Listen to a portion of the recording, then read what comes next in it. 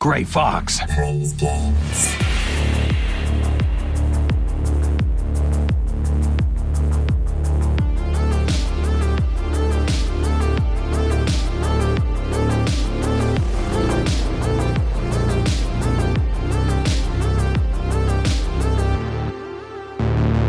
Kept you waiting, huh? Hello and welcome to Grey Fox Plays Games, the video games podcast where a bunch of friends jump on podcasts every fortnight to talk about video games, what they love, what they hate, and that sweet, sweet fandom in between. We are on iTunes, Stitcher, and wherever good podcast services are found. Join me on the pod this week. I'm going to pass it over to the Souls Man, who is wearing a very nice... I don't know what to describe it as, Mikey. Is it just a blanket? Is it like just a neckerchief? Blanket, my friend. Just a blanket around the shoulders. A man who is cooler than the other side of the pillow. Michael Carden-Edwards. You I'm find good, man. I'm good. I enjoyed listening to the show last week and thought I would join in this time. So here I am. Man, it's good. It's all the better to have you with, my friend. All the better to produce with, my friend, is our EIC, our man in the chair, our editor-in-chief, and everything in between, Jonathan Moles. How you doing, buddy? I was going to start singing because there's a thing we do in our friends group, and I'm sure everyone's friends group has this, where you take a popular song and you replace one word with the name of said friend, and it starts out kind of clever, like ho, ho, ho, it's magic, John Mose. And then as we start drinking, it starts becoming Mose, Mose, Mose, Mose, Mose, Mose, Mose, Mose, to the point where it's just Mose, Mose. Anyway, panic stations when it starts screaming. Yeah. Anyway, let's pass it on to our trophy man, the only person with the ounce of legitimacy to actually be on this podcast, our trophy hunter, Alex Hemming. Good day. That's very cruel to you lot. I'm very much happy to be here. Thank you. Now, we're doing that thing that you notice British comedy people do it on American shows. Oh, I put myself down to raise you up. Oh, I'm James Corden. Fuck that guy. Anyway, do not compare yourself to James Corden. Let's not go down there. I love the fact that every time he does anything now, every story of him being an arsehole appears on social media and more come out. If anyone ever becomes that entitled, look, for every story you read, there's probably about 20 that aren't true. So let's even throw it through that prism. So let's assume like 80% of the stuff you read about him is not true. Even if that is the case, if anyone is as entitled as that guy, then you need to have a word with yourself. There you go. Agreed. Adam Serious word of the day. Gentlemen, it has been a while since we have all been together, but I am hot damn ready to talk about video games. But before we do, I'd love to hear, what have you been playing, what have you been watching or reading if you're cultured like that, aka Adam gets to talk about Batman comics for 30 seconds. Michael Carden-Edwards just had a big chug on Miller time, which suggests he's down to clown, he's ready to party. Michael Carden-Edwards, I've gone back in time. Back in time. The Nintendo... Marty? The Nintendo Direct happened. I'm sure we're going to talk about it later on in the show. But as part of it, they decided to stick on a load of Game Boy and Game Boy Advance games. And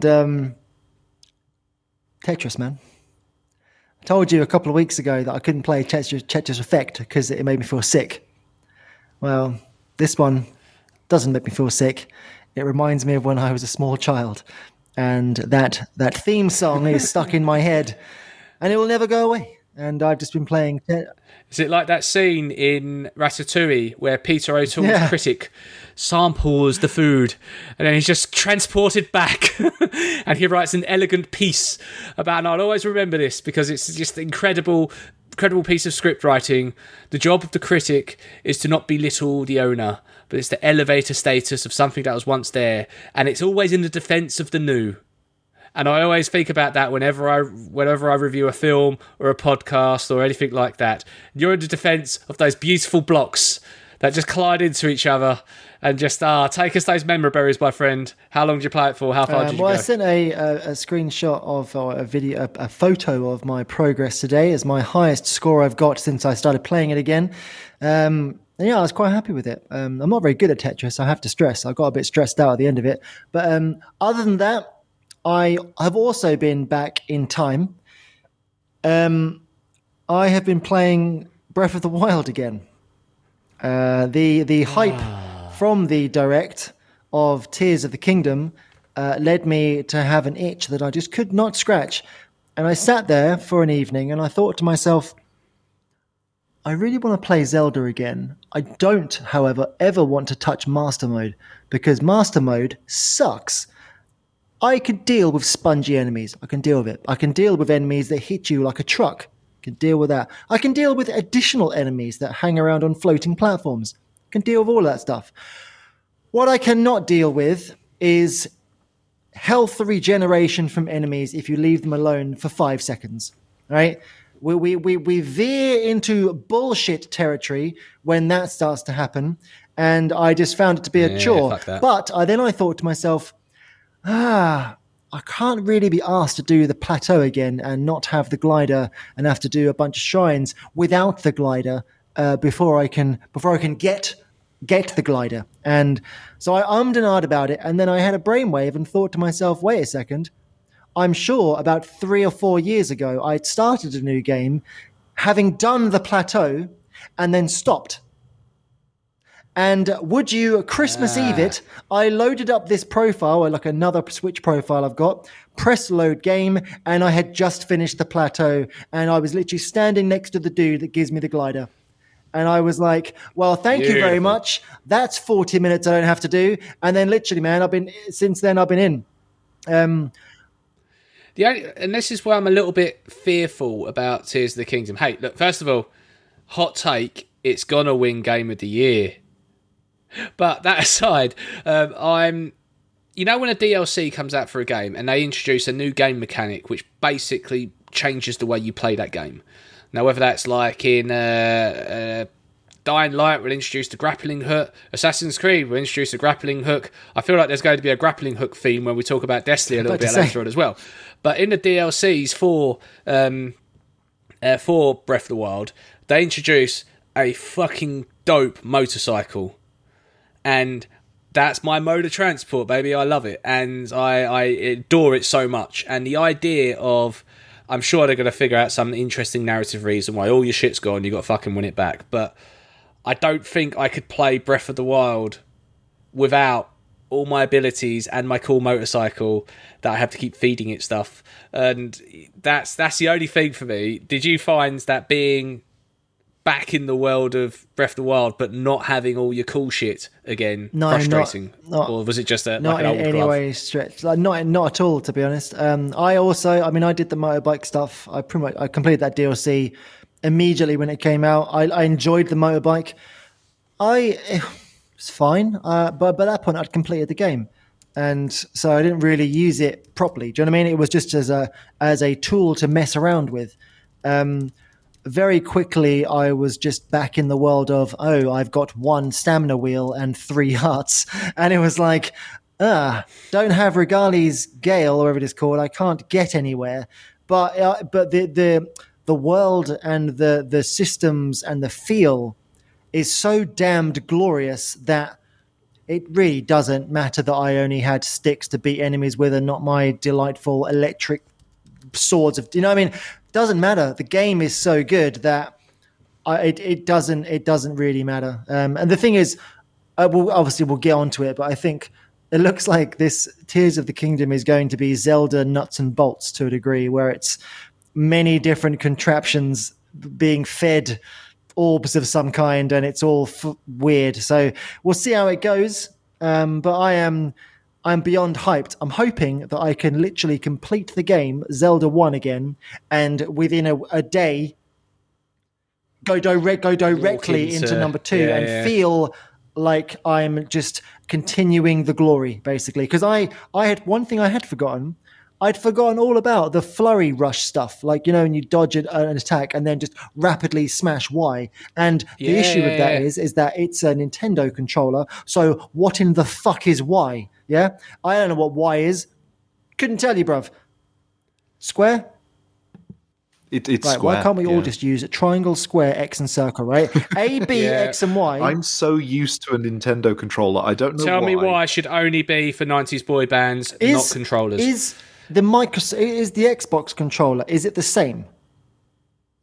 No. I mean, I played Fucking Xbox great. religiously for a decade. I can't fucking I literally tell you don't have a buttons clue. No, the Xbox controller, the X and the Y are swapped. Brilliant. So it's just to make it even more confusing.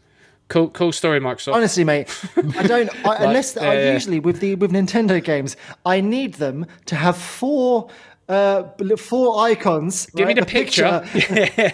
And black out the ones I don't the press. one I'm pressing, and then I'm with you. But when it was like mash Y, I just sit there. I had to turn the light on and pause the game and go, which one is Y? Like put my fucking Jeremy Clarkson or the Homer Simpson spectacles on, where he's like, That's the isosceles triangle, you idiot. I think we said it before, but Sony just nailed it with the controller. It's just perfect, isn't it? yeah. It's iconic. Sorry. Anyway, Michael, what have you been watching? Have you watching I have. anything Speaking of that worth? complete and utter cretin, Jeremy Clarkson. I've been watching Clarkson's Farm. The man himself is a toilet of a man, but the show is phenomenal. Absolutely incredible television. I'd put it off because of him, to be frank. And Yeah. I've been called to see you next Tuesday. have you by him. really? Yes. I was working at an event in Oxfordshire for a company called The Business of Fashion. They run an event called Voices, and he is a member of that club. It's part of the I can't remember the actual name of the club now, but basically there's like a London membership that own this farm in Oxfordshire. The Soho Office Club, I think is what it's called. And none of the members were allowed in because we had it for a private event, and I was working on transport, and he turned up, and I was like, I'm sorry, sir, you just have to wait for a moment because I need to see if they're actually going to like open up a little bar for you to like go hang out in. And he's like, I want to go drink over there, though. And I was like, I'm sorry, no, fuck off, you cunt. And then walked past me. And I was like, well, Jeremy Clarkson just called me a cunt. And the feelings of you. Have fun editing that out, Miles. No, I would say like the show is it's an incredible television show. The other thing that I watched, and I wish I hadn't, was this is mainly because the wife was watching it, and I did that thing where I was like, well, I'll sit on the sofa and play Breath of the Wild and passively watch it with you. How's that? And it was You, the new season of You, and let me tell you, that it's set. How far are you in? We've watched all 5 of 6 of the episodes. All of it. Yeah. Have you watched them, Moles? They should season 3. call it Poirot Junior. It's set in the UK, and it's so in the first episode, or the first or second, I think it might be the first episode. There's a student who actually used the word pants, as in it's pants, in a sentence, and I was just like, no one's used the phrase. The 90s is called. They want their phrase used back. Pants since I was a kid. Like that. Someone's read about what the UK is like without ever actually going to the UK. And then after that, about 20 minutes later, some guy used the phrase hand shandy, and I was just like, again, I feel like What's a hand shandy? Is that meant to be a euphemism for something? There you go. A wank. And I was like, Oh, I see. no one's used that phrase since I was even younger. Like, what the hell is going on? And the entire thing is just filled of people that absolutely have an idea about what England is like, having never been there before in their lives. And it's just... Tell me you've never been to Britain without telling It's me just you've never really been to Britain. weird. I That summed kind it of thing. up by saying it's someone who has written what Britain is, but not the Harry Potter Hogwarts world. Very much that, Oh, yeah. I see. This is see. everything but that. But Britain. Right, fair enough. Well, thank you, Mr. Carden Edwards. We're going to get to the casting challenge afterwards, but first of all, I want to hear, Molesy, what you've been playing or watching, my friend. So also been watching You. Very different. See where this one goes. It's very much a murder mystery. It's not like the previous seasons. It's better than the last season, right? There's a whodunit. It's got more drama. There's a in it. whodunit, which does It's make it faster better paced. than the last Yeah. one automatically. 'Cause Yeah. Well, this is May what I said. just It's ask, Poirot what is Junior. You? It's Poirot Junior, so it's like a No, mystery that's show. why I've it's- never heard of this. This season is very much. So like a mystery. I've never heard of the third season. No. Holly, my wife, watched the first season and basically told me it's kind of like Dexter, but not. And I was like, oh, you've sold me until you said not. You're throwing me in all sorts of directions with these different descriptions. Is that of a fair show. description? Like, is that a fair description of it? Want more trousers and less good television. I don't know if that makes sense. Basically, the dude is... Right. He's not like got a dark passenger or anything like that. He's just a bit of a nut job, and he gets obsessed over women and like is horribly obsessed with them, and then eventually ends up killing them. But it's done in a kind of... There's so much self-narration going on from the main character that it's completely farcical. You know what I mean? And his gimmick, like, you know how Superman has, like, he just puts a pair of glasses on and all of a sudden it's like, that's just Clark Kent, you know? Where's Superman gone? This guy's gimmick is, because he has the uncanny ability to stalk anyone, right? By just putting on a baseball cap, he renders himself completely invisible to the naked eye. And he will literally be standing... Yeah, he'll be standing outside someone's window. Like an Assassin's Creed when you but just as start long as he's got walking. his baseball cap on, they'll just be happily frolicking around naked, unaware of this looming shadow with his baseball cap on. And it's just, it's written by children for idiots. Is how I would kind of describe it. To be honest with you, like it's trash TV of the lowest caliber. Is my Put that on the and poster. and I feel like with this latest season, they've tried to make it into something. Because I think they saw, because the first and second seasons got quite a lot of hype. And the third season was just like, I mean, I watched the first 2 episodes and I was just like, no, this is shit. So they've gone in a wildly different direction where he's kind of faked his own death and all that kind of stuff. But don't worry, you see, because not only does he have his trusty baseball cap, he's now grown a beard. Yeah?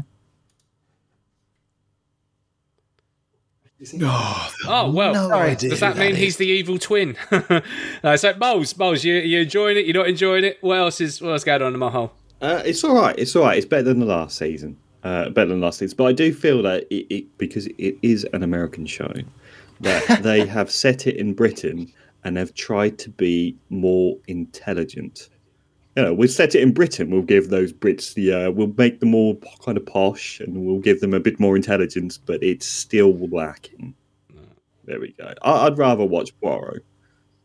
They all of the British people have American personalities. Yeah. Anyway, so there's that. I've also been watching Clarkson's Farm. Love him or not. Whatever. It's just a great show. And yet, I haven't really been playing much. I'm afraid I haven't had much time.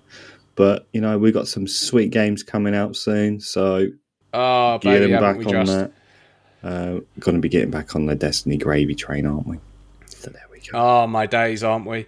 So, from a man who doesn't play many video games in the last couple of weeks, to someone who's probably had about 7 platinums since we last spoke, Hemming, can you please just tell us how many trophies has Wench served since he was on last iPod? Well, in terms of platinums, it's not quite 7. I'm sorry to disappoint. It's only 3 this time. It's only, but it will be 4 because one of them is going to be an auto pop, which I know Mr. Moles loves so very, very much. That should be a cheat, to be honest. That shouldn't be allowed, should it? No, it shouldn't be.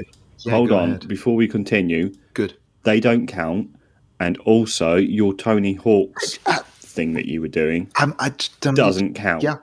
I want a recount of all your where there's been no intervention from like automated things.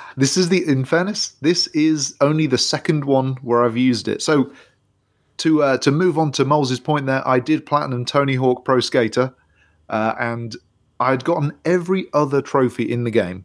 And some of those trophies are stupid. There's one for doing these set combos, which you can't have any of the cheats on, so you got to do like a certain combo over a certain set of objects in a very, very specific way that's very annoying. I managed to get that. And then there's one trophy left, which is reach level 100, because they decided that in this game there was going to be multiplayer, because it's a new game. It needs multiplayer. It needs online. Except for the fact that the online only has like 3 modes and gets a bit dull quite quickly. And the load screens and the load times are horrendous.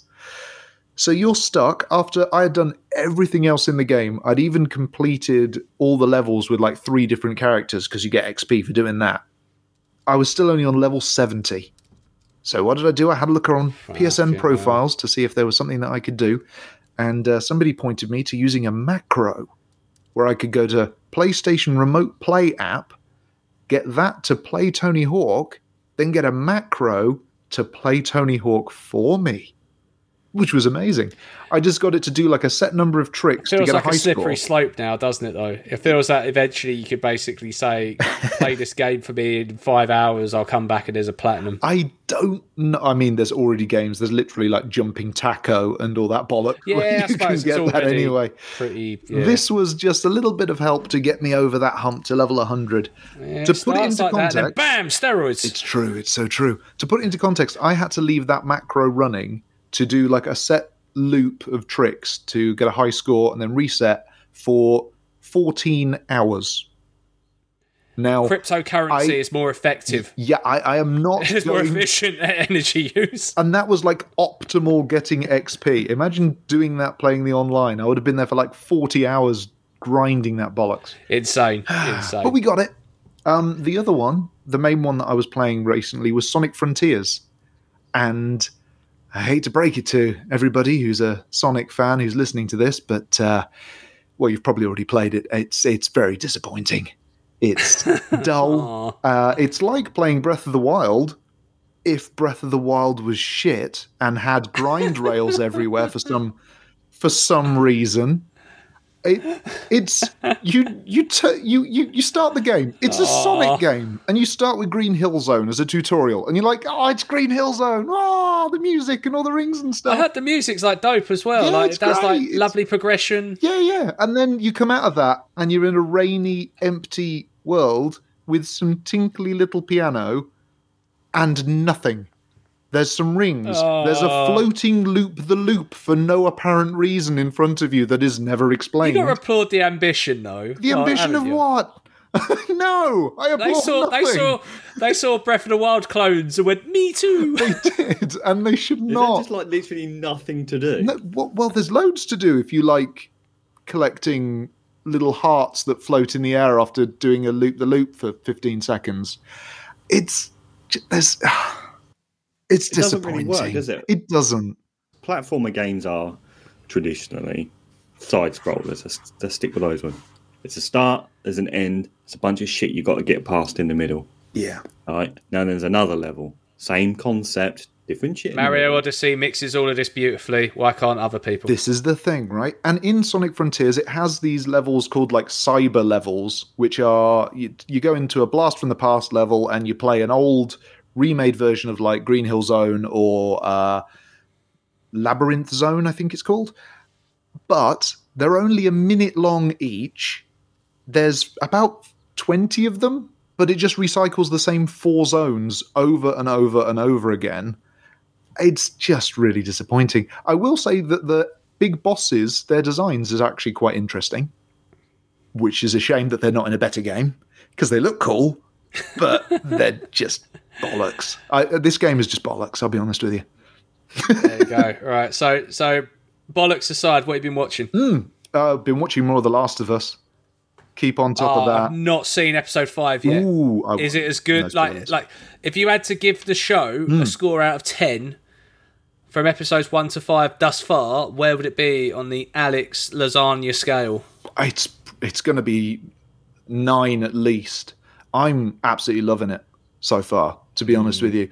There's one of the characters in the last couple episodes that feels a little bit weak, who's a new character they've put in just for the show. But aside from that, I've loved every single episode. Think that people are acting their hearts out, having a great time doing it. And yeah, it's just putting all other video game adaptations to shame at the moment. This is done properly. It's done properly. I feel that we need to do a podcast at the end of the season to sort of do a retrospective of it. That's probably how much I enjoy it. That's a great bonus episode. Let's do it. Have you seen the Pedro Pascal Saturday Night Live Mario Kart piss take of The Last of Us? That blew my mind. Just goes into a bar. I heard you can drive. It's me. It's me. Mario. Let's go. Let's go. Oh, man. Oh, beautiful, beautiful, beautiful. Right, chaps. Well, I'll move on very quickly, but I have been playing one game. See if you can guess the medium of pop of which this game is. So you can play as one of 4 characters, where you have a gradient color of purple, red, green, or yellow. You are fighting in a city where your base is you have a base of operations in the center of the city, where you are protecting the environment against a shadow organization that uses ninjas to attack, and you have a elder statesman who gives you advice and brews you tea. No, it's not the good franchise you're thinking of. I was playing Gotham Knights, which does make you think, I really fucking wish there was a Teenage Mutant Ninja Turtles game instead of this piece of shit. Shredder's I'm just playing. Revenge. Yeah, I know, but like in the start, like if you actually had like a proper like open world city game, okay, Insomniac, make a Turtles game. Then I wish it was that easy. It's just like that. That's how video games work. But that leads me into my recasting question, which seems to prove to be quite fruitful. I'm asking the pod, and I'm giving you all a heads up on this, to cast your fellow pod members as cast members of the Teenage Mutant Ninja Turtles. I'll happily go first, or if someone else wants to go first, go for it. Right, so I felt that Molesy is a Donnie. He's a Donatello, a scientific man. He likes his gadgets and things like that.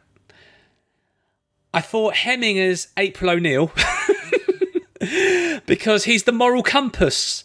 He's got the kind of he's the newcomer, but we're all here to kind of impress him because he's the gamer. And I've got a great arse. And he has a great arse in the yellow jumpsuit. Now I was thinking, where does Mikey sit? 'Cause I was thinking, Mikey's got a bit of a wrath about him, you know what I mean? Like he's the cool one, he's the suave one, he's the one that's kind of plays by his own rules. But I thought he's more of a Casey Jones, I reckon he would be pretty dope in the mask and swing that around. So that was my casting. I'm going to pass it to Hemming, who actually does a lot more in-depth analysis and actually reads up on character traits than he did last time. What's your Teenage Mutant Ninja Turtles casting here? You say that. Oh, for me, I'm going to go with Rocksteady, because I like Rocksteady games. There we go. There you go. I like that. I have to break it to you. I had a late day today, so I haven't been able to do much reading up on what to cast people as. But to be honest, I think one casting, just for the fact that at the moment Mikey is in that robe, he's Splinter right now. It's got to be Splinter. He is 100% Splinter right now. So I've got to go with that. Moles, Donatello to me. That sounds like that. Yeah. Yeah. He does machines. Flint. Now, do we go for... If you say Kang, motherfucker. From the Galaxy X in a machine just going... No. That'll be more me when I'm drunk. I'm going for Party Dude. I'm going Michelangelo for Flint. Yes! There. Going back on the old days. He's the youngest as well. By 40 seconds. Yeah. I love the fact that I think they said that in one of the movies. I don't know why I know that, but anyway, yeah. And I still want WB to make a fucking game with the Turtles in instead of making Gotham Knights. Can we travel back in time and do that, please? That would be amazing. And I don't know what to cast myself as, so I didn't think to do that. So right now, off the top of my head, I am Kevin Nash Super Shredder.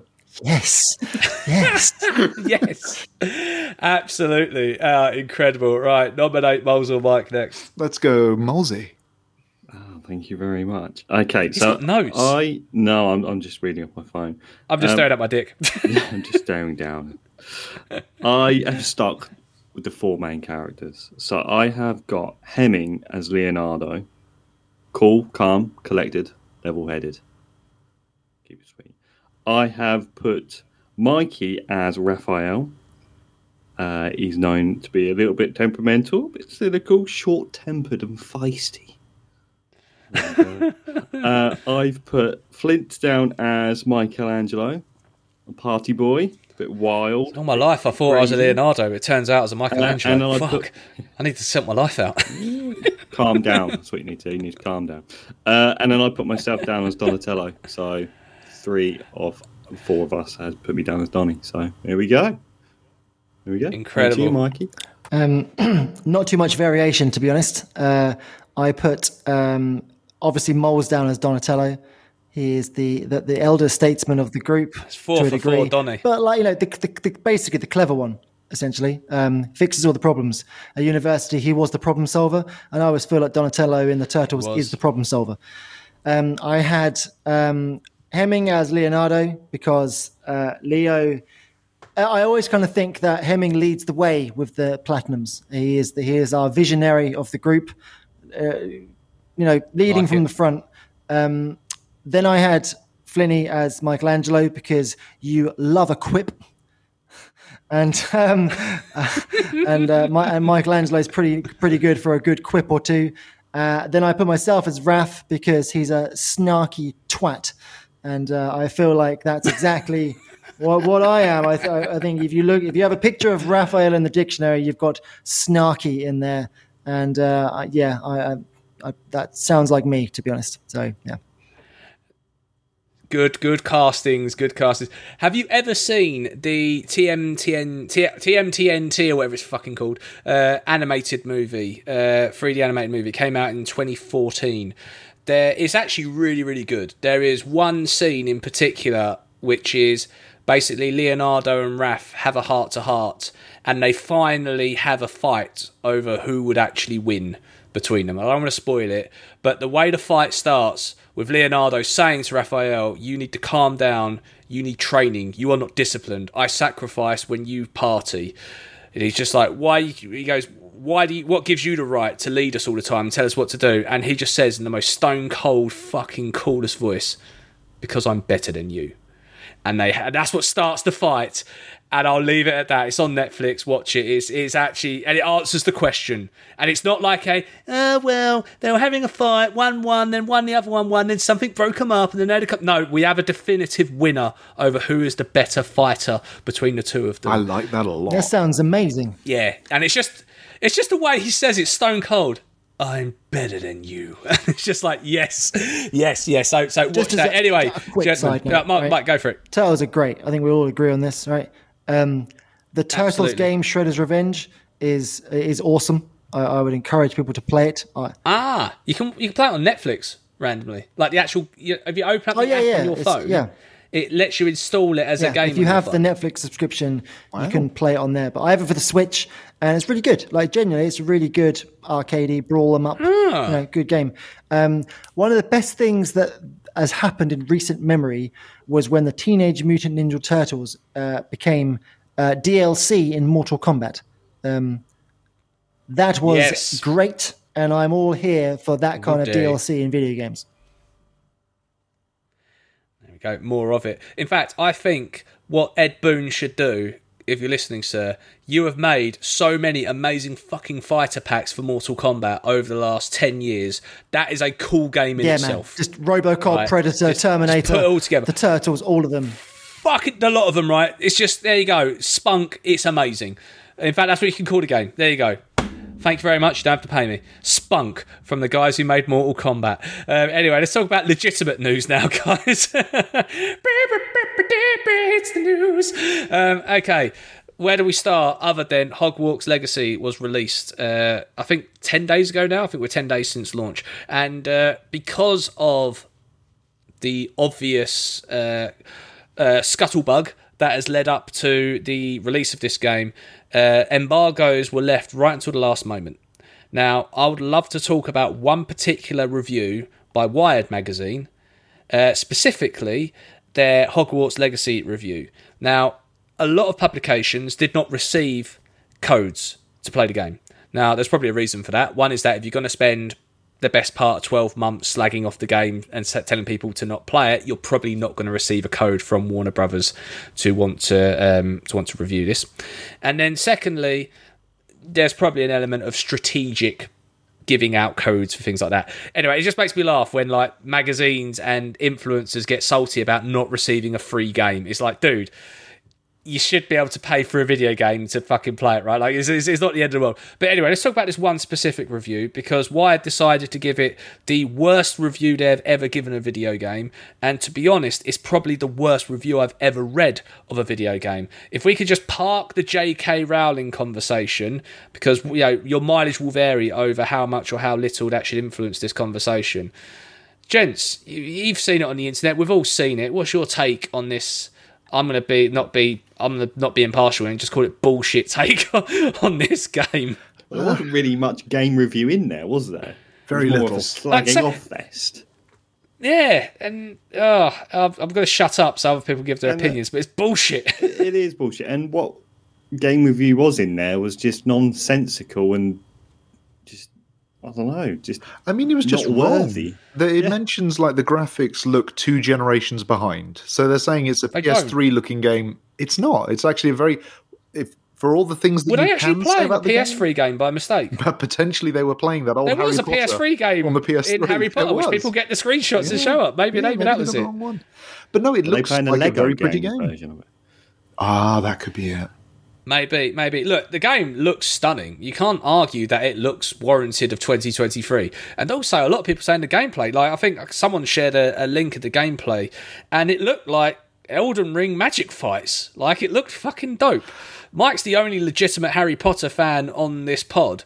And Mike, the stuff you've seen of Hogwarts, does it make you think no, or do you make you think yay? This is a very tricky ground to tread, isn't it? Yeah. I don't really know what I can say, to be honest. I don't even know where to begin. The game itself, genuinely, because you're gonna struggle to find middle ground, because you're either going to get the people that go, don't buy the game, it's shit, and you'll get the people that go, buy the game, it's amazing. And I have spent quite a long time trying to sift through the hot takes things, and figure out what it is. Is it a good game? That's all we want to know. By all accounts, the game is amazing. Genuinely. There is a shit ton of depth to it. Apparently, and I've watched a lot of gameplay videos of it. I've watched streamers playing it, so I've spoiled a lot of it for myself, to be honest. But the gameplay looks incredible, like genuinely incredible. It just looks like a really good RPG. That I think ordinarily would probably be a strong 8.5 out of 10, but because it's the Harry Potter IP, and because we've never had, for Harry Potter fans such as myself, we've never had this game before, and it's what I've dreamt of since I was 9. It's everything you've ever wanted, and that immediately pushes it up to a 10. And you're seeing that there's a lot of emotion about this game, positive and negative, and I think it's going to be a while before that dies down until you can really ascertain whether it's a good game or not. For what it's worth, I think it is.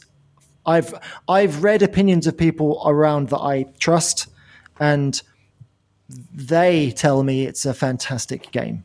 Genuinely on its own merit, it's incredible. And if you're a Harry Potter fan, it's amazing. What I can tell you is that the sales are 80% higher than Elden Ring's first week sales, and it's available on 2 less platforms than Elden Ring was. And do you remember the hype that Elden Ring had? Game of the year. It's doing absolute gangbusters, and I do find the controversy around it. I don't think it's worth going into it on this show because precisely right. Yeah, you're right. All I will say is that I kind of wish that I'd never gone on the internet to know about any of this stuff. And do you know what I mean? It's one of those things. Just found the game. Yeah, you just found it and gone, cool, Harry Potter. I've seen a lot of messages from people who have said that their partners who aren't video game fans have asked them, can we get the new Harry Potter game? Because this is dream for people, you know what I mean? And the thing that they've done so well, sorry to come in, the thing they've done so well is that they haven't set it in the actual Harry Potter timeline. So there isn't a lookalike Hermione, whatever. There's no Uncanny Valley nonsense where, that's a crap voice actor, blah, blah, blah. They have gotten rid of all of that. Hey, I'm Star-Lord. And instead it's the castle, which, do you know what I mean? And it's just, I've seen a video of... castles can be there for thousands of years, exactly. That's fine. I've seen a video of someone uncovering the world map and realizing that it's freaking enormous. There's a lot to it, I think. And from what I've seen, I think people that like RPGs in general will find it a good time. People that like Harry Potter will absolutely love it. But you do have to make the choice as to whether you are. Well, even then, I'm just going to stop talking because it's a very difficult subject to talk about, and I don't think it's worth I hear you. talking about it. But we can say that the review on Wired magazine is a piece of shit. Yeah, I would just say on that. Can I spot on that one? I'll save you, Mikey. Go for it, sir. Just in case.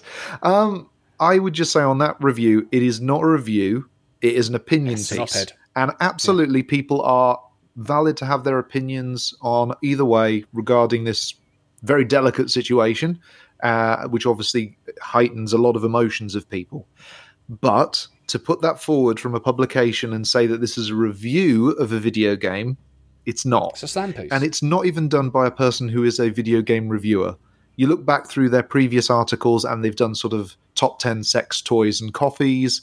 Fine, that's absolutely fine. But they've never really done video game reviews. Well, there you go.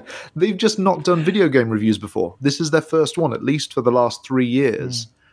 And that we're trying to make a statement. 1 out of 10. And there's just no need to do that. That's just silly. The struggle that I found here is that Wired are the company that Sony gave the PS5 first look to.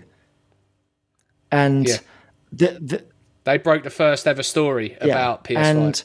And I agree with you entirely, Emming. This is an opinion piece, and if it was labelled as such, I ain't got no issue, bruv. But what they've done here is completely...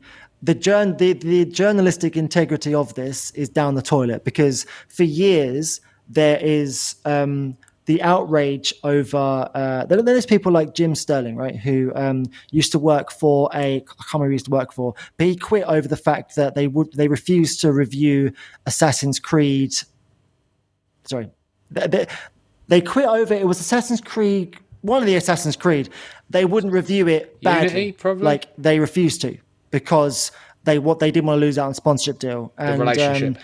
Jim, they left the company just and it's like and so we've seen that happen quite a lot, because where you've got publishers and people paying review sites to give them a favorable review, and that's rightly been called out as bullshit. And people make stances on it, and you go, I agree with that stance, because journalism, I know we're from England and we don't get fair journalism in this country, but there should be a degree of integrity when it comes to people's honest opinion of stuff, and it being a fair opinion of stuff.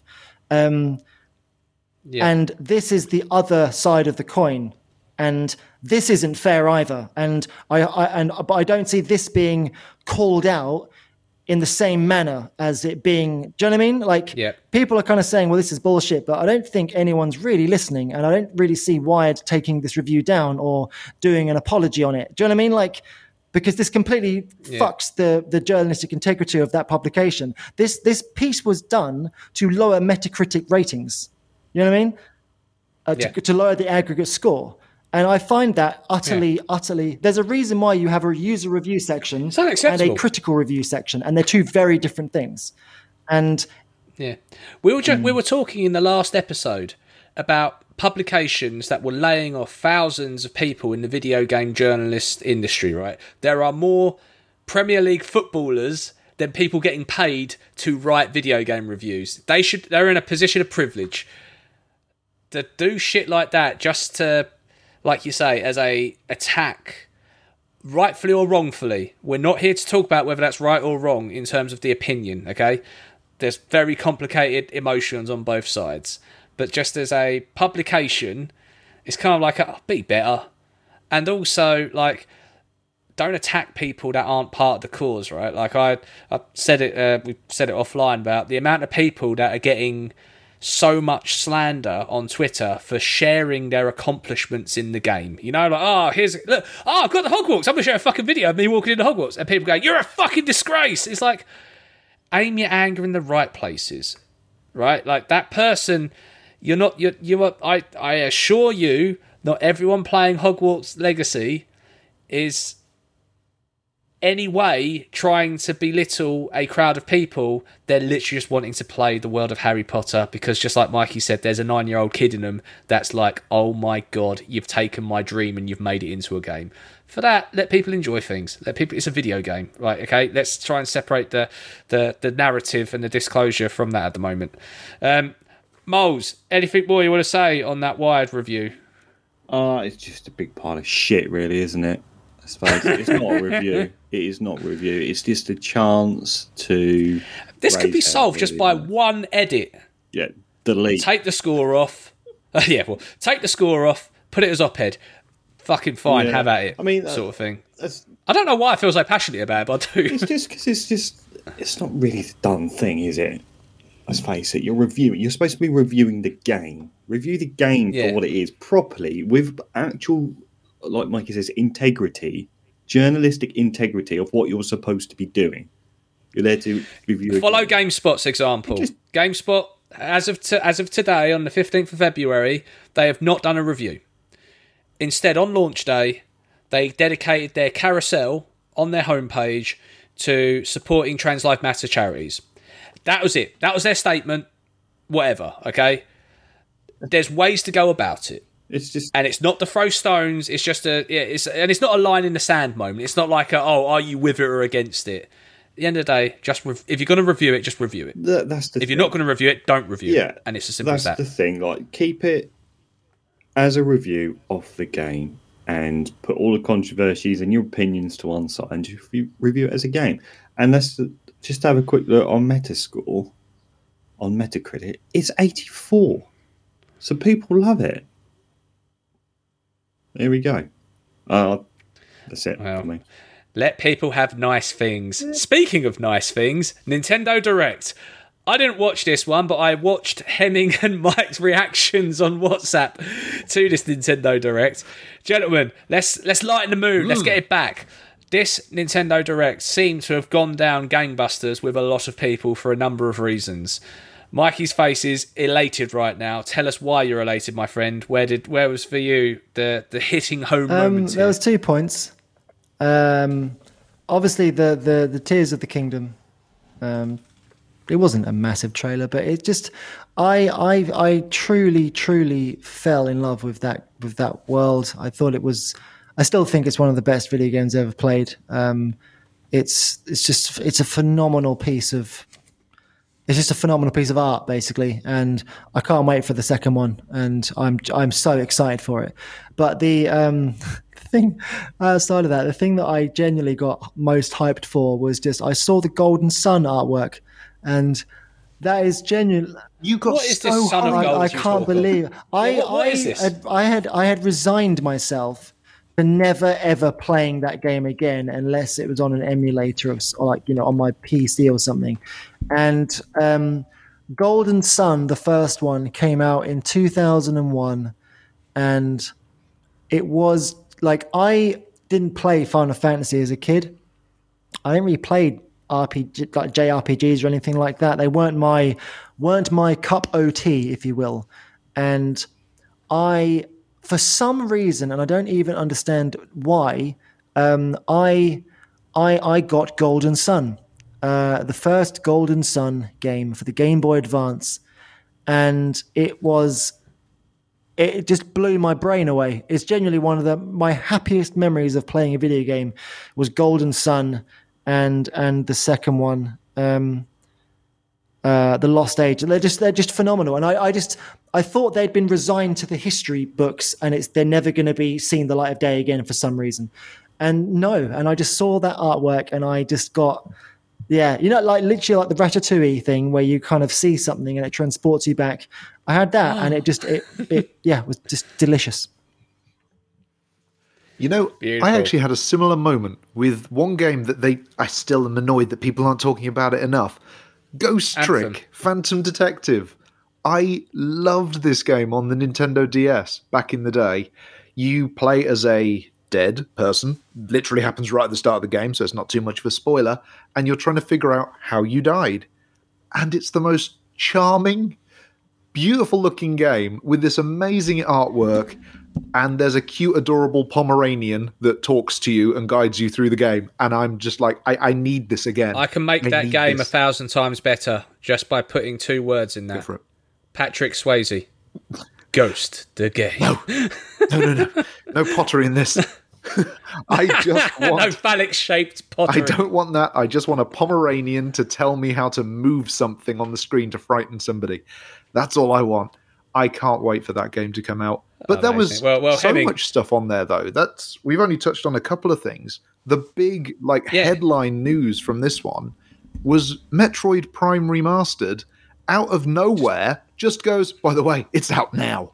This game... There's been some controversy, though, hasn't there? Has there been? I haven't heard this. Yes. So the credits of the game do not have any of the original people that made Metroid Prime. Now, that's not cool. So what they do is they have a slide that pops up and just says to everyone involved in the Metroid franchise, fans and everything else, thank you. And it says staff as well. But a lot of the producers, because a lot of people who worked on Metroid 1 also went on to work on Metroid 2 and 3. A lot of them tend to be kind of veterans across that. And all of them are coming out and going, you know what? Just my name would have really fucking mattered.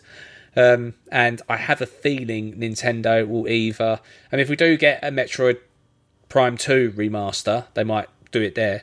Or they might end up doing an update and just putting in the credits like everyone. I'm still waiting for them to update Pokemon fucking Violet and Scarlet to become somewhat playable. Okay, maybe not. And then. Those games sold like they broke records, for Christ's sake. So it doesn't matter what people say; they don't give a fuck, Nintendo. So yeah, good luck luck getting that. I did say when we were kind of getting ready for the direct, I said on the chat, I'm here for the shadow drop, mate. I'm waiting. I love a good shadow drop, and it was just an absolutely outrageous shadow drop. No one does it better than Nintendo as well. It was incredible. Yeah. They just, how did they keep this so secret? Because I know there had been rumors about it, but they just kept it so quiet. And it's not even just here's a lazy port. It's literally a remaster, and people are saying it's incredible. People are saying it's incredible. They've nailed it. Like they've gone to town on it. So. And it's not a stupid price either. No. In the UK, it's 35 quid. Yeah. That's fantastic for a game that's apparently almost at the standard of new games. Yeah. We also heard the price of Tears of the Kingdom as well. That's got people in a bit of scuttlebug, hasn't it? I don't care really. I'm going to pay. If they want me to pay in kidneys, I will happily do that. Yeah. Well, it's just like you're charging the same price as like a next gen game now. It's because it's probably better than most next gen games. It's going to win Game of the Year. In terms of file size, it's the biggest first party Nintendo game out on the Switch. It's pretty. It's a beefy chap, if you will. I'll fucking pay double. If it's that good, I'll pay double. I mean, I kind of have. I've already bought 2 copies of it. one for me, one for the partner, so we can play together. You see. Fair enough. Oh, there you go. Who says chivalry is dead? Can I just say as well? Was there another game? Was there a specific game that you were really hyped for, Flint? Have you seen the list that came out of the games that were in this direct? I was following your guys' lead on it, to be honest. No, that's fine. I will say we want to give a big shout out. Terrible video game host. We'll give a very big shout out to obviously friend of the show, AJ Grand Scrutton. Yeah. Illusion Island got a prime spot, got a lot of exposure. It looks great. It looks like a lot of fun. Yeah. So good luck to it. If you go... hope it does really well. Oh, I see. You were setting me up to say I like Our Friends game. I do like Our Friends game, I have to say. The trailer does look... If you go onto the Nintendo website, literally, you've got the direct YouTube, watch it. Then you've got Metroid Prime, Zelda, Pikmin 4... Splatoon 3 expansion pass, the Game Boy and Game Boy Advance announcements, and then you've literally got Illusion Island right there. Like it's got a pretty primo. Don't get much bigger. Primo area, man. They also released lots of DLC, right? So like Fire Emblem Engage expansion pass, Xenoblade Chronicles 3 expansion pass, more courses for Mario Kart. They've released a demo of Octopath Traveler 2, which I've played. Got a lot of happiness about it. Go for it. Because I didn't like the original. Well, I liked the art style of Octopath Traveler a lot. I love the music. I found it really weird how it tried to tell its story, and it put me off. Yeah, I am in agreement with you. I played the Octopath Traveler 1 demo. I loved it so much, it convinced me to buy the damned game. And I put about 15, 20 hours into the game and I fell off hard. I just didn't do it for me. I found it just not the random encounters just drove me up the wall, right? This one I've put about, because it's a 3-hour demo, which you can restart as different characters as well. So I put just about an hour into it, and I don't care for it. I found the combat to be horrible, and yeah, it's annoying because the style of it looks amazing, but everything else about it, I don't want to say I hate it, but I hate it, and it stinks. But it does. Look, people will like it. What I'm annoyed about is they don't seem to have made the things which everyone got annoyed about of the first game. None of these things seems to have been addressed, it seems. They might have added like one more line of party dialogue, which is one of the big things that people didn't like from the first game. But it just, they've changed the combat and it doesn't seem to be any kind of improvement. It's just more confusing, which is, not ideal. Yeah. That's a shame. I want to shout out... To answer your question, Hemming, that's right. To answer your question, it seemed like there were some great announcements, some great demos, but it's about stuff we knew, right? Pretty much, with the exception of the Shadow Drop and maybe for some niche games. When I say niche, I mean there's obviously a massive fucking audience of people like Mikey for those games coming out. I have a big Mario-shaped hole in my life, and although we got a bit of the trailer, and if you've seen the Super Bowl ad they done, I lost my mind over that. Like, it looks so good. Have you rung the number? You can ring the number, even in the UK, because it's an American number. Yeah, just put American area code in front of it, and then you can get it right. Right. It's Charlie Day doing... Always Sunny Philadelphia fans will know this. The episode where Charlie talks about kitten mittens, meow. Right, he's basically doing saying, "Hey, it's me, Luigi. I can't get to the phone because we're really busy. But on this date," and says the date when the film comes out, "we'll be up and running by then. So give us a call." It's so good.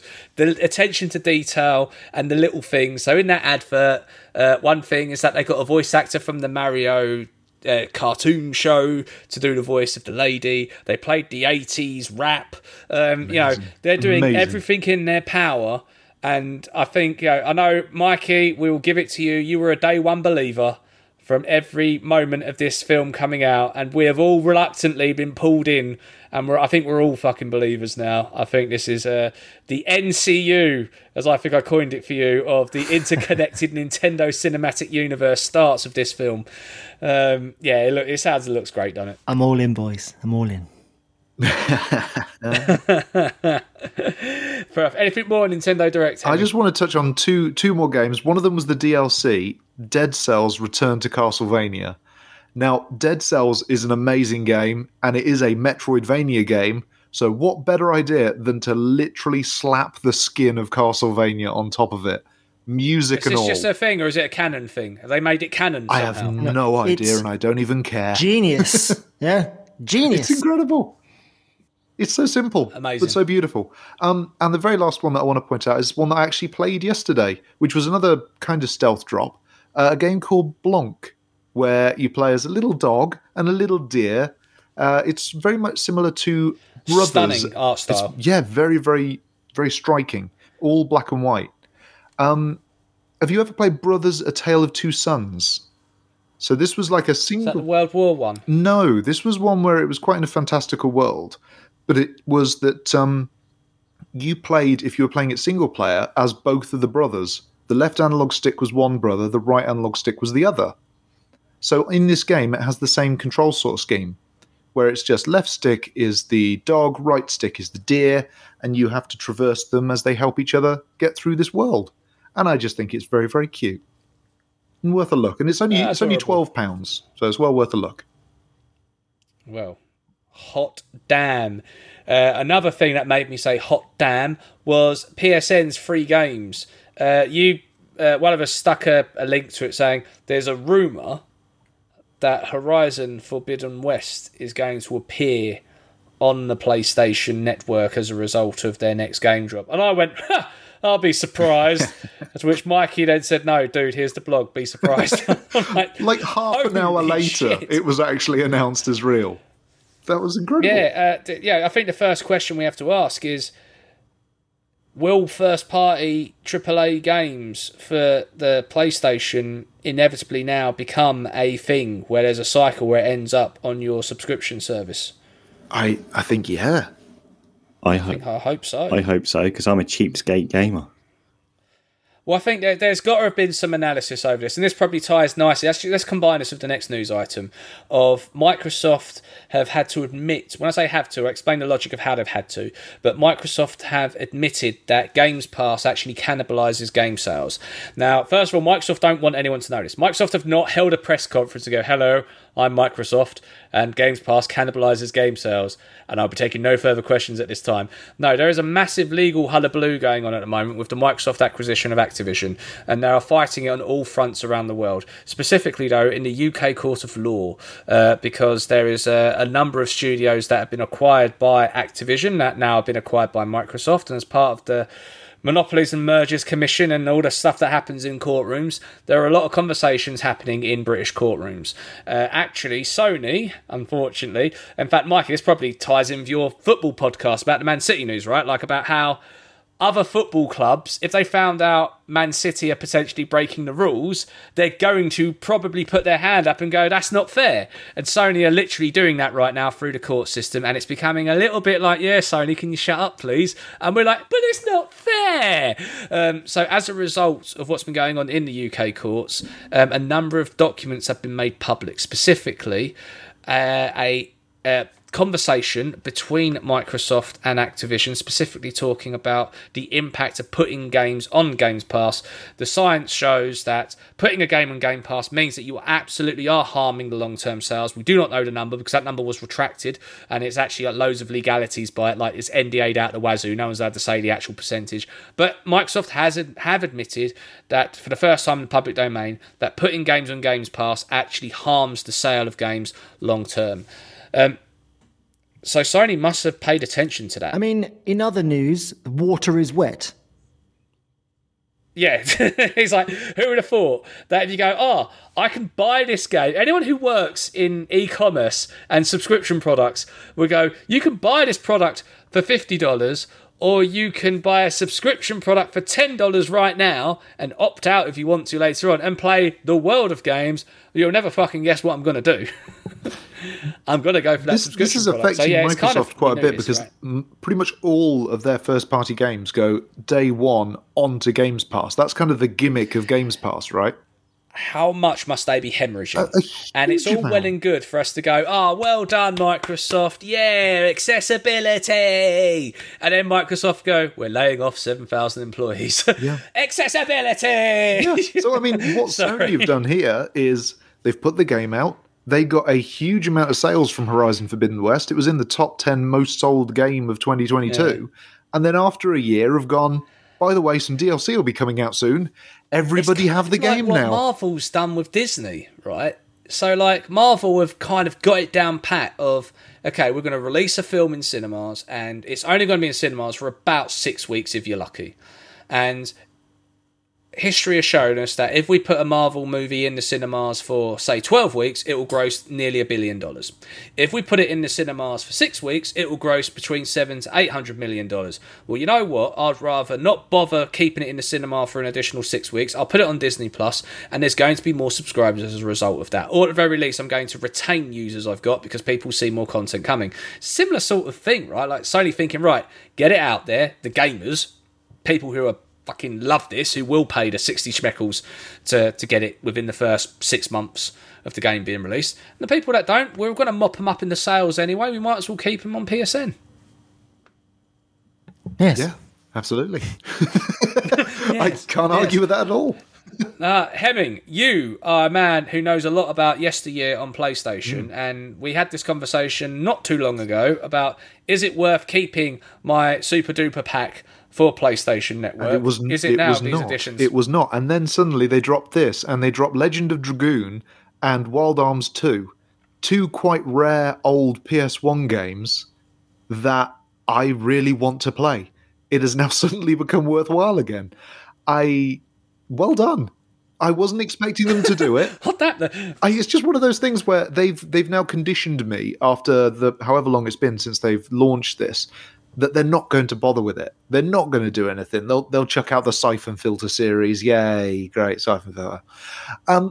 They're now just chucking in classic old JRPGs that I want to play. I'm like, yeah, okay, now I'm in. Will they have trophies? I hope so. If they don't, I'm not too bothered because I never got to play Legend of Dragoon as a kid. It's one of those bucket list games that's like, I need to get around to playing that at some point. And now I can. Well, I mean, the fact that they're thrown just for, I haven't got the full list in front of me, but I can remember some of the headlines. Resident Evil 7 was added to that as well. Yep. Also, we talked about this when they said they were going to remove the PS Plus collection from that. Resident Evil 7 was part of the PS Plus collection, so I think they're going to just basically drop them in over the next 12 months anyway. But long may it continue. And you know what? It seems that I'll be honest, I've been hovering over Horizon Forbidden West on the shop for about 3 months, and I've been asking the same question: is it worth it, Heavy? It's not worth it, but for free, it is 100% worth it, just to make your eyes happy, because it is a gorgeous, gorgeous game. I have the list here with a couple of others. You've got The Quarry. That's wise, Leonardo. Which is the game that came out that was made by the same people that did Until Dawn and the new series of games that I can't remember the name of right now. Man and Madran. That lot, yeah. Those guys. Yeah. Outriders, which was one of the Square Enix live service games that they haven't cancelled and pulled from the stores. It's not a tribute game to 90s R&B and rap artists from... No, sorry. Scarlet Nexus, which is a very stylized anime-looking action game. Borderlands 3. Now, Borderlands 3 is 4-player co-op. Just throwing it out there, lads. Tekken 7, which is fantastic. Spunk. Ace Combat 7, always fun, just flying around blowing stuff up. That's genuinely the most exciting one for me.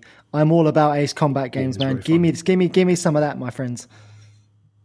Yeah, and then you've got a couple of JRPGs as well, Lost Sphere and I Am Setsuna, which looked interesting when they came out. I never got round to it. Might give it a dabble. It's a hell of a month for PS Plus this month. They have done great. And this isn't even the free games that they give to everybody. This is the additional stuff. They haven't announced the freebies yet. They will probably disappoint. But these games are incredible. 6 PS5 versions of the games in that list. That's like the most... That's the most PS5 they've ever done. Yeah. All right, with your PS5s. Yeah, all right. I'll just sit here in the corner, looking on enviously. That's all right. There's PS4. Yeah, basically like that when Bart loses his soul and he has that dream and he's on the boat on his own. That's you at the moment. It's fine. Don't mind me. It'll come, my friend. It'll come. But amazing, right? And Sony didn't need to do that this month because we're about to enter some pretty cool new games coming out as well in the very near future. Just to kind of wrap off, last piece of news, and it's worth noting, right, was that video game scores are beautiful. They transcend you into other worlds. They are a key part of the narrative of any video game. Why it has taken this long to start seeing recognition for that in the more mainstream media award ceremonies. We are in award ceremony time now. Now the BAFTAs, we should shout, the BAFTAs have always been honouring video games for a very long time, and we applaud them for it. But the Grammys are now starting to do it, not to be confused with the Emmys, which is the award ceremony that no one gives a shit about. The Grammys have acknowledged that Assassin's Creed Valhalla, and I have to say, I feel sorry for the dude. If you've seen the video, right, reading names is hard. If you don't know what the name is beforehand, it's even harder. Now, if you haven't seen it, if you ever feel like you fucked up a call, like, when you're at work, you pronounce something wrong, just watch this video, because then that guy will make you feel better. Somebody prep him. Yeah. It's just the way he went, and the winner is Assassin's Creed Valhalla. It's just like, Assassin's Creed Valhalla Dawn of Ragnarok won best game score at the Grammys. It is a very weird selection of nominees. I don't know why Guardians of the Galaxy was in there, because I don't think they're actually in the release window. Because I remember that game is at least 2 years old. Yeah, so like, I don't. Was there a time frame that they gave, or did they just pick these out of a hat? Because it just felt so bizarre. Although I will say, Guardians of the Galaxy, that entire album that they made by that new made-up band was incredible. But Zero to Hero. it was a weird old list. And the fact that Assassin's Creed Valhalla Dawn of Ragnarok, which is a DLC to the game, won the score rather than the main game itself, I'm sure it's great. I've not played it yet, but it just... Call of Duty Vanguard was in this. It's like the loading music. Aliens Fire Team Elite. What? That made me laugh the most, because imagine the guys who made that game are like, we got nominated for an award. We got nominated for a Grammy. Like, what? Any award. We just played like For our a Aliens violin game. and banged a bit of tin together, and it was okay. Sure. We just stole the soundtrack from the films and stuck it in. I hope it is a trend going forward that more people do give awards to these things, because I love me some video game soundtracks. I tried to do a track of the day on Twitter of an old video game song every day. I forget, so it ends up being every few days. I hope this opens the doors for loads of stuff, Yeah, though, it right? needs I want to to. start seeing motion capture in video games. I want to see best narrative moment in games. And, to that point about credit earlier, right, of the Metroid Prime guys, honour these fucking people that are doing it, because this is beautiful. This is a craft. This is a thing that transcends a medium. And, it's good to acknowledge that. The cynic in me saying it's just kind of a way to get more eyeballs on the Grammys by nominating video games and trying to get the gamer crowd in. But hopefully it's diverse. Hopefully it rewards the right stuff. It's hard because when you introduce these sort of things, people are like, what the fuck, Assassin's Creed, man? And then you'll literally list out 10 other video game scores that are better. And it's like, well, actually, we need to be aware of the criteria, so the time it's released, all that sort of stuff. I think they've got to figure that sort of stuff out. But long may it continue, as far as I'm concerned. Absolutely. There we go. Gents, we are past the hour mark. Is there any more news that we would like to bring to the Fox? I have no fish-related news to bring you, I'm afraid. Oh yeah, Mike, you owned it of the fish-related news last time. Okay, well, let's call that a pod. Thank you so much for taking the time to listen to this. Oh, he's back, Columbo. There was one last thing. One last thing. You mentioned earlier, Mr. Flint, that this is obviously a gangbusters time. There's some releases coming out, which are all very, very excited about. Show us what you got. There are a few. I'll read some out for you, just so you can see. In February, we've obviously had Hogwarts Legacy that's come out. There's a new Settlers game. Who played the Settlers for the PC and Amiga back in the day? Love the Settlers. I know, games. right? There is a new Settlers game. Settlers New Allies releases in 2 days. Yeah, man. Who knew? Let's go. Fucking great stuff. There's a big game. Atomic Heart has had quite a lot of press. I know nothing about it. Ah, shit, yeah, we should talk about that. So, Atomic Heart. Bioshock-esque first-person shooter aimed on next-gen consoles. Looks gorgeous. Here's where it starts becoming a bit dicey. Turns out the developers is a Russian publication. Turns out that the developers have publicly stated their support for Russia in the war of Ukraine. Now, I will say this. They live in Russia. Russia are not very good when it comes to democracy right now, and they're also not very good on the narrative right now. I wouldn't be surprised if certain individuals are being forced to say their support, because if they said anything else, they might be in a bit of trouble. Please bear that in mind when you are fucking slating the publishers of this game. But it does make it a problematic scenario. That is where the controversy is. Okay. I had not heard that one. I was just having a quick look at it now. It seems like a lot of people involved in the game are now donating towards Ukrainian charities and people that are assisting the Red Cross. So there seems to be some of the opposite way going with the game as well. But I actually was interested from a purely game standpoint. It looks fucking fantastic. It looks very interesting.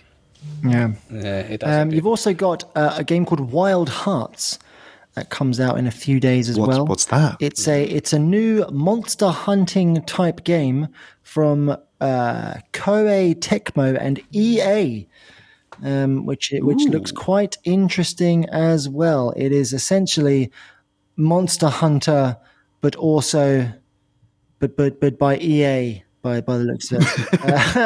Right. Okay. It looks pretty interesting. Moving on. We've also got what else do we have? A new Digimon game, hooray! Loads of obviously PlayStation VR 2 games, Because that comes out on the 23rd. exactly Yeah. Oh, 22nd, isn't it? I have to say, Resident Evil Village looks sensational Entire in pod without PSVR talking about 2. Resident Evil.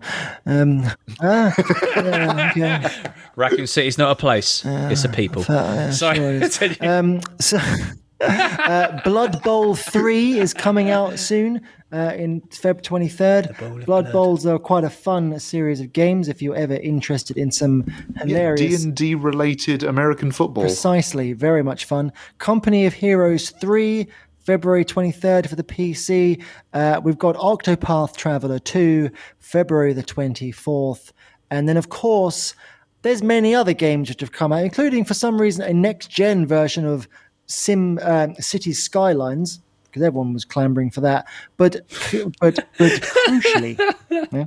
crucially, on February the 28th, released for PC, PS5, Xbox Series X, PS4, thank goodness, and Xbox One, we have Destiny Lightfall.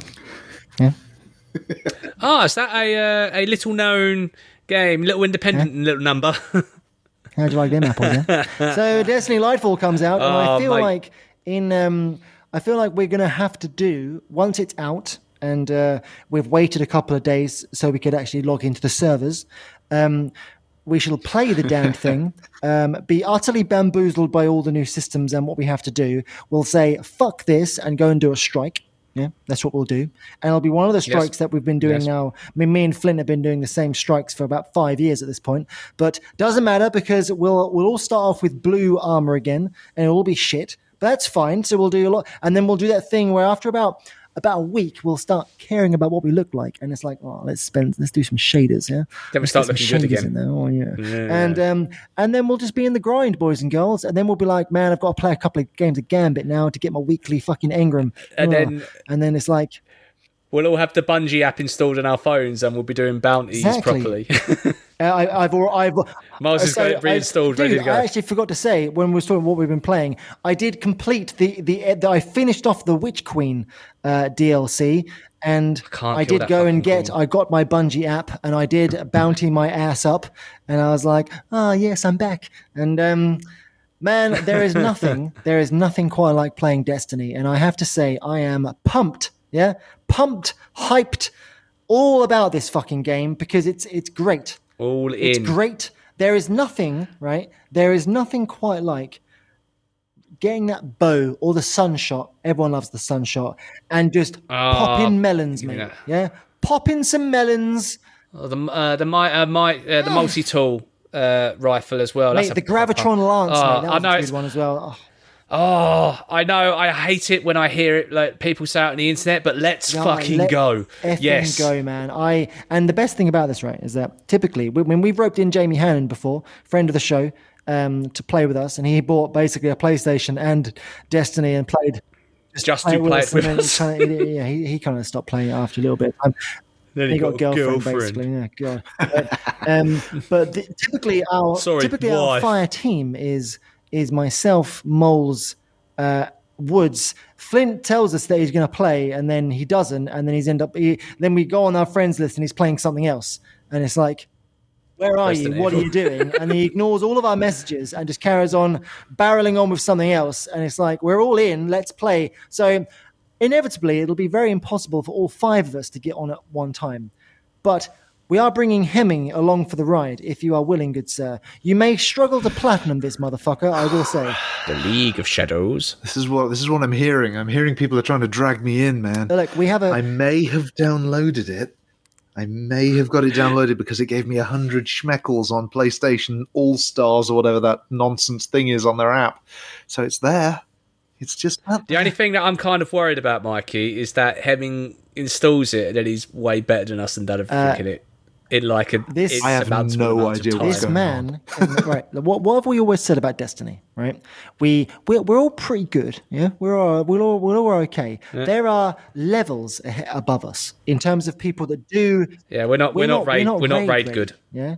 Do you know who could get us raid ready? With Hemming. Hemming's bringing us. Oh my God, he is. He's Paulie in He the is the Rocky man. movies. I feel you guys have far too much faith in me. No, I can see it now. Not Paulie, sorry. He's Mickey. He's Mickey. In fact, Hemming, when we lose in Gambit and stuff, I want you to just say over the microphone, "Get up, you son of a bitch!" Mickey loves you. I honestly, I think this is I'll do my best. this is our missing ingredient. Yeah, we're a serious gamer who That can is- carry oh us my God. over the line. Because I've done raids on Destiny. 'cause This there's is a just thing where like- you can do this- it with randoms, right? And you can say I've never done a raid before, which I have not, and they'll be like, you are paired with people that will guide you through over a microphone, and you could be our man with the headset, helping us through the turbulent Man times in our ear. of Destiny 2's raid. You know what No this pressure is? for a man who's very You know rarely that played any Simpsons Destiny. episode? You know that Simpsons, everything in life goes back to a Simpsons episode. course. It's a proven fact.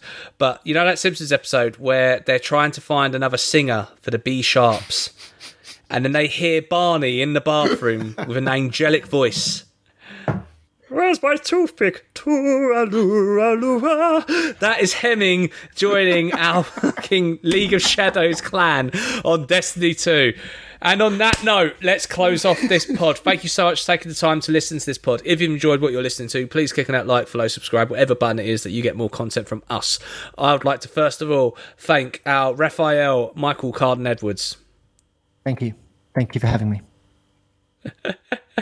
And for our producer, our EIC, there's only one thing I can say. This much is my hose. Thank you, Jonathan Moles. Thank you very much and good evening.